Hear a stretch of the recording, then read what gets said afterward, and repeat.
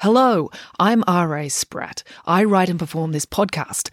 If you'd like to support the show, I'm a children's author, so you can buy a book by me, or you can buy me a coffee by going to buymeacoffee.com/storiesRASpratt. It's an easy way to make a small thank you gift to the show so I can keep kicking this can down the road.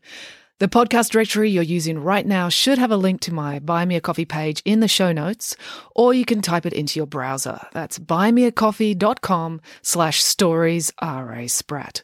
All contributions are gratefully appreciated. Mr. Wolf Pie by R.A. Spratt. Peter, Luke and Lucy were three lovely children, and their parents were good, hard-working people. But there comes a point in every school holidays when even the nicest child will start to drive even the kindest parent mad. No matter how much a parent loves their child, there is a limit to how many snacks they can fix before they want to tear their hair out and scream, "For goodness sake, can I just have a moment of peace without someone asking me to fetch a Sayo cracker?" You have probably heard your own parents say something similar. It's at this point that any sensible parent takes action and arranges for their sweet angels to spend a few days with their grandmother. Peter, Lucy and Luke did not mind this at all. They loved being sent to Granny's house. Granny had no limits on the consumption of chocolate, no qualms about letting them use her power tools, and she absolutely insisted that they spend hours watching reality TV with her because she thoroughly enjoyed watching regular people humiliate themselves on national television. But the best thing about Granny was her stories. Every night before bed, they would snuggle around her on the sofa, and she would tell them a tale. "I want to tell you a story about three very dear friends of mine," began Grandmother, on the first night of their visit.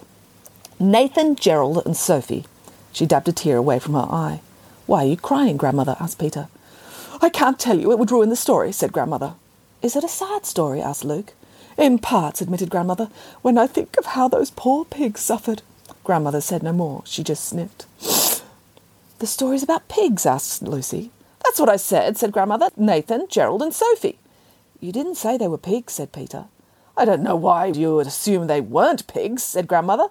"My story's about three young people who just happened to be pigs, whose cruel mother forced them to go out and find their own places to live." "She made them leave home when they were just children?" asked Lucy. "No, they were in their early 30s, said Grandmother, "but it's cruel to force a child to leave home when you're good at cooking. If you can make a caramel basket as delicious as the ones my friend Madge whipped up, you can understand why it's cruel to expect her children to go and live anywhere else. But still, you don't get to be that good at caramelizing sugar without hardening your heart. So one day, after being given 2 months' notice and plenty of money to pay for a rental bond each, Madge forced her children heartlessly into the street." "If they had money for a rental bond, what was the problem?" asked Peter. "Why didn't they just rent a flat?" "Because they were pigs," said Grandmother, as though that explained everything. The children looked confused. "They took the bond money straight around to the sweet shop, spent it all on lollies, and sat on the gutter outside the shop eating them all afternoon," explained Grandmother. "That's appalling," said Lucy.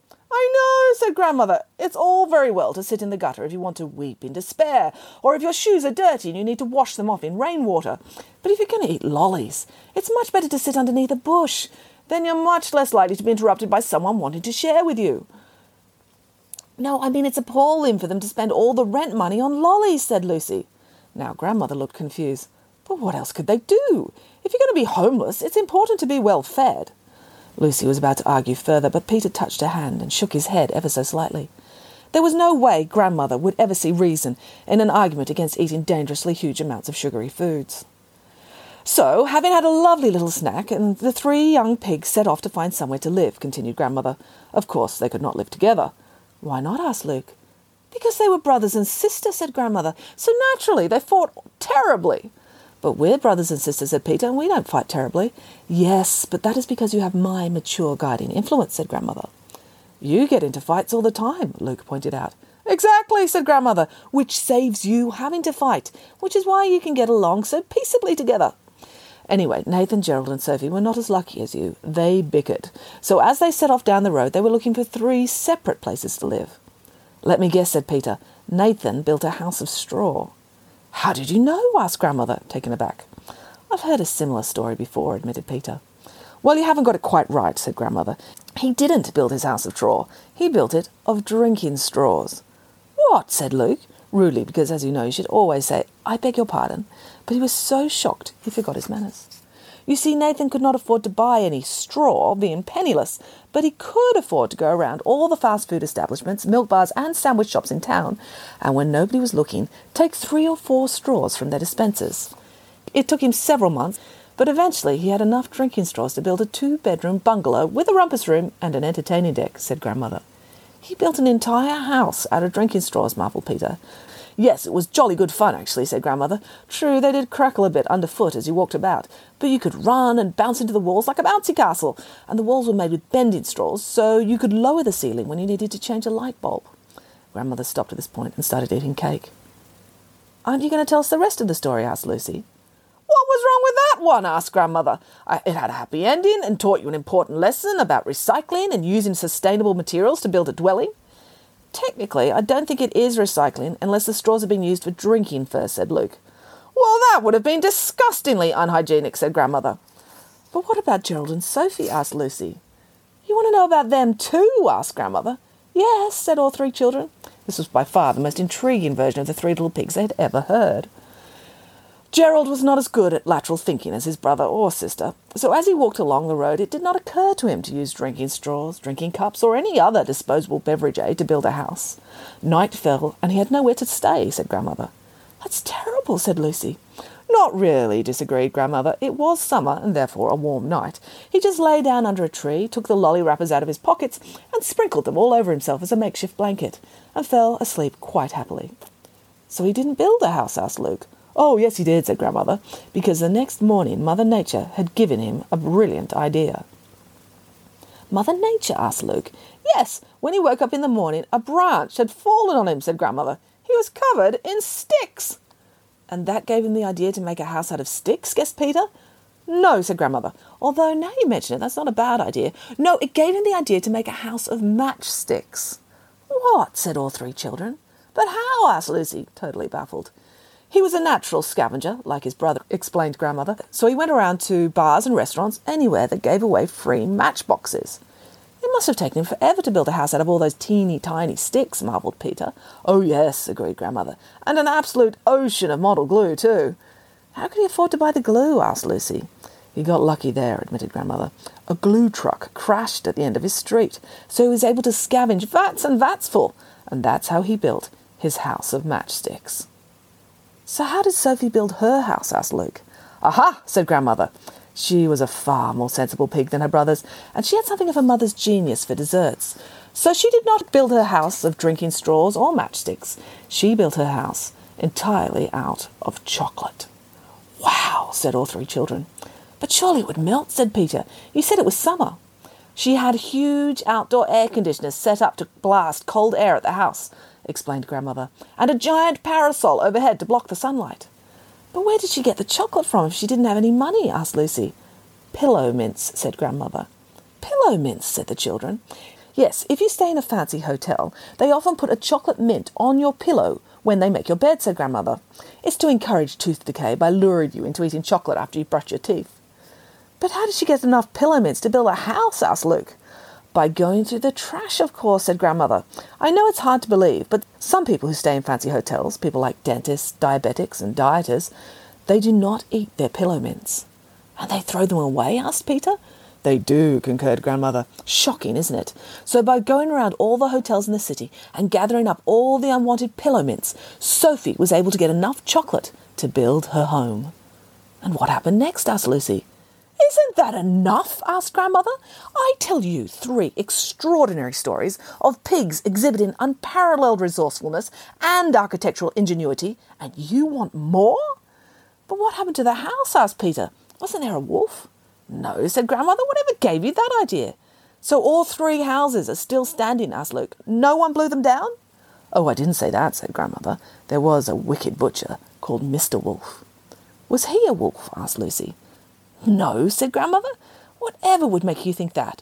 He was a human called Wolf. Do I need to slow down and write out some notes for you because you're finding it hard to follow? No, just keep telling the story, pleaded Peter. Well, this wicked butcher was too cheap and mean to actually pay for meat, said Grandmother. He would never buy beef, lamb or pork from a farmer. He would scavenge for meat. "But how do you scavenge for beef?" asked Peter. "You don't find cows lying around about the place." "Exactly," said Grandmother. He would pick up possums and cats and pigeons that had been hit by cars and were lying dead on the side of the road, take them back to his shop, cut them up and stick them under signs saying that they were beef or pork or lamb. "That's dreadful," exclaimed Lucy. "But how did he get away with it?" asked Peter. "Possum or cat wouldn't taste like lamb or beef." "It would if you covered it in peanut sauce and called it a satay stick," declared Grandmother. The children gasped. "That's right," continued Grandmother. "You should always be sure of the motives of your butcher before you buy any of his pre-prepared, ready-sauced foods." "I think I'm going to be sick," said Peter. So you can just imagine what such a wicked man thought when he heard that there were 3 young pigs living alone in the woods, said Grandmother. "He thought he could sell them some cat meat," guessed Luke. "No, silly," said Peter. "He wanted to chop them up." "He did indeed," declared Grandmother. "He picked up his sharpest butcher knife and set off into the woods." It was not long before he came to the house of straws.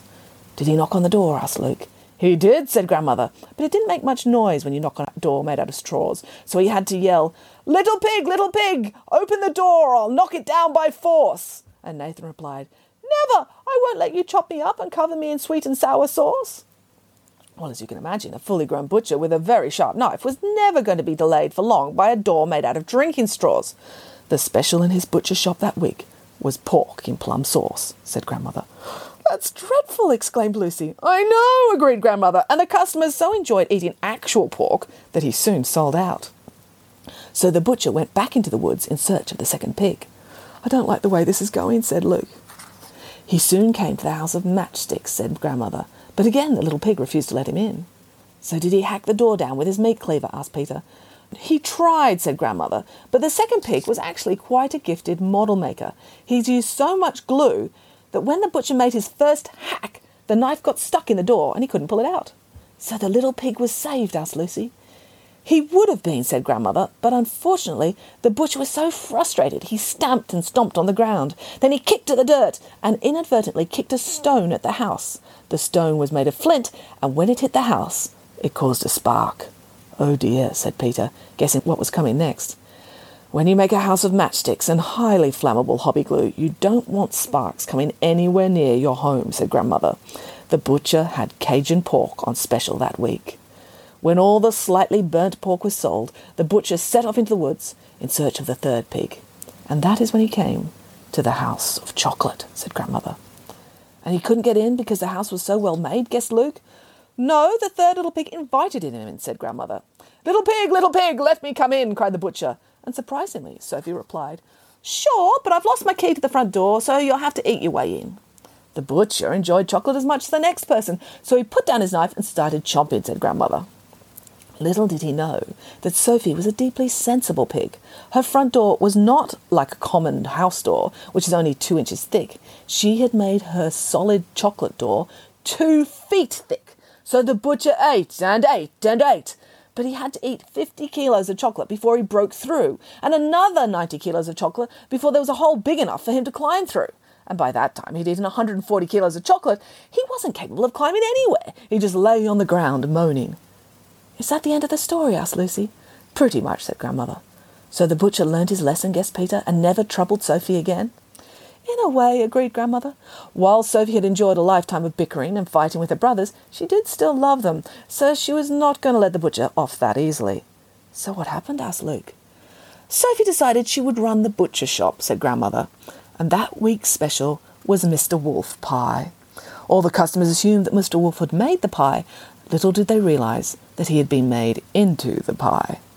The children stared at Grandmother in stunned silence. And so Sophie lived happily ever after, and to this day she runs the best vegetarian butcher shop in all the land. "The end," said Grandmother. "Now, time for bed."